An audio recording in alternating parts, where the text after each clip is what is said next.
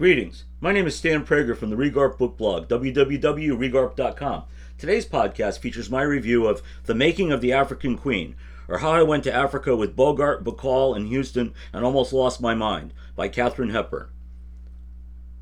One of my favorite small venues for an intimate, unique concert experience is the Kate, short for the Katharine Hepburn Cultural Arts Center in Old Saybrook, Connecticut, a 285-seat theater with outstanding acoustics that hosts multi-genre entertainment in a historic building dating back to 1911 that once served as both theater and town hall.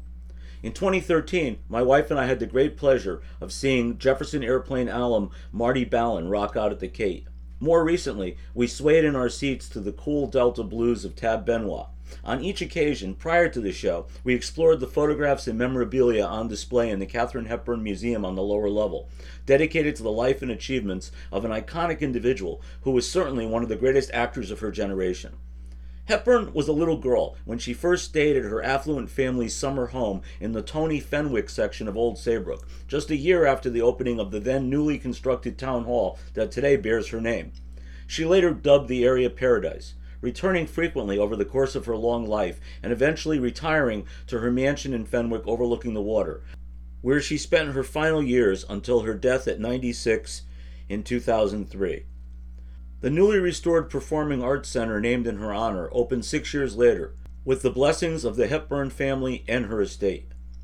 One of the eye-catching attractions in the museum includes an exhibit behind glass showcasing Hepburn's performance with co-star Humphrey Bogart in the celebrated 1951 film The African Queen, that features a copy of the 1987 memoir credited to her, whimsically entitled The Making of the African Queen, or How I Went to Africa with Bogart, Bacall and Huston and Almost Lost My Mind. I turned to my wife and asked her to add this book to my Christmas list. Now, full disclosure, I'm a huge Bogey fan. My wife less so.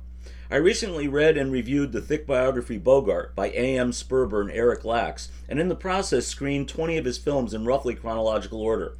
My wife sat in on some of these, including The African Queen, certainly her favorite of the bunch.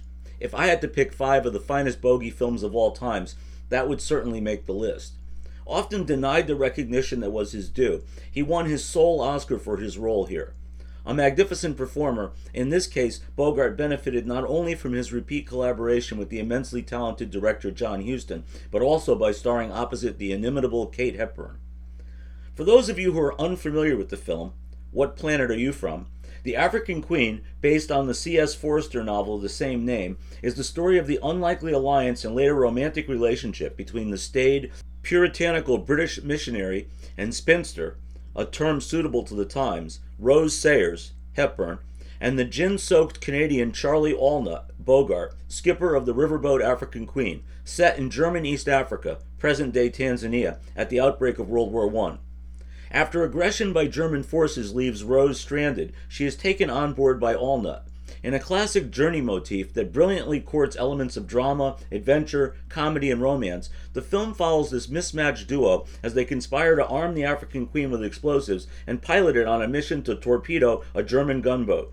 Those who watch the movie for the first time will be especially struck by the superlative performances of both Bogey and Hepburn, two middle-aged stars who not only complement one another beautifully, but turn out an unexpected on-screen chemistry that has the audience emotionally involved, rooting for their romance and their cause.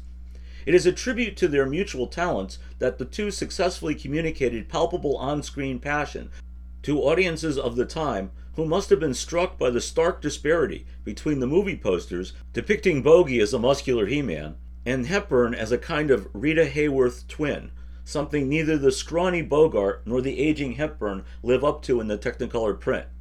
But even more so because those same 1951 audiences were well acquainted with the real-life 51-year-old Bogart's marriage to the beautiful 27-year-old starlet Lauren, real name Betty, Bacall, born of an on-set romance when she was just 19. Katharine Hepburn had a long career in Hollywood marked by dramatic ebbs and flows. While she was nominated for an Academy Award 12 times and set a record for winning the Best Actress Oscar 4 times, more than once her star power waned, and at one point she was even widely considered box office poison. Her off-screen persona was both unconventional and eccentric.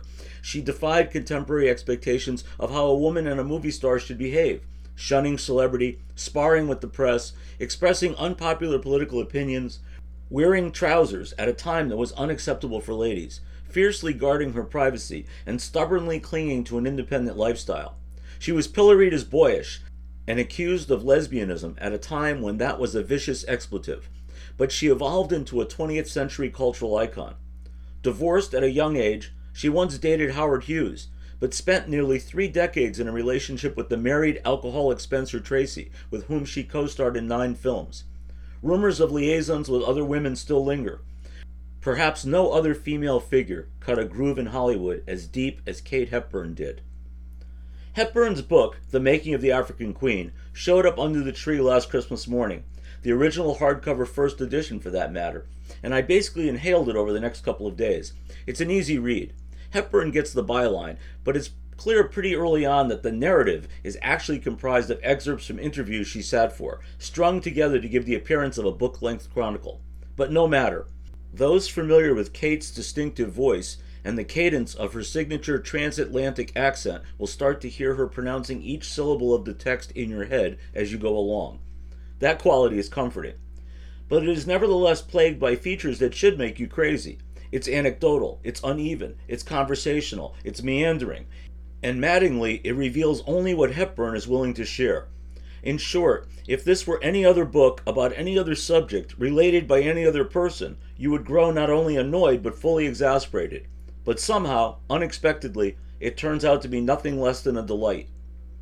If The African Queen is a cinema adventure, aspects of the film production were a real-life one.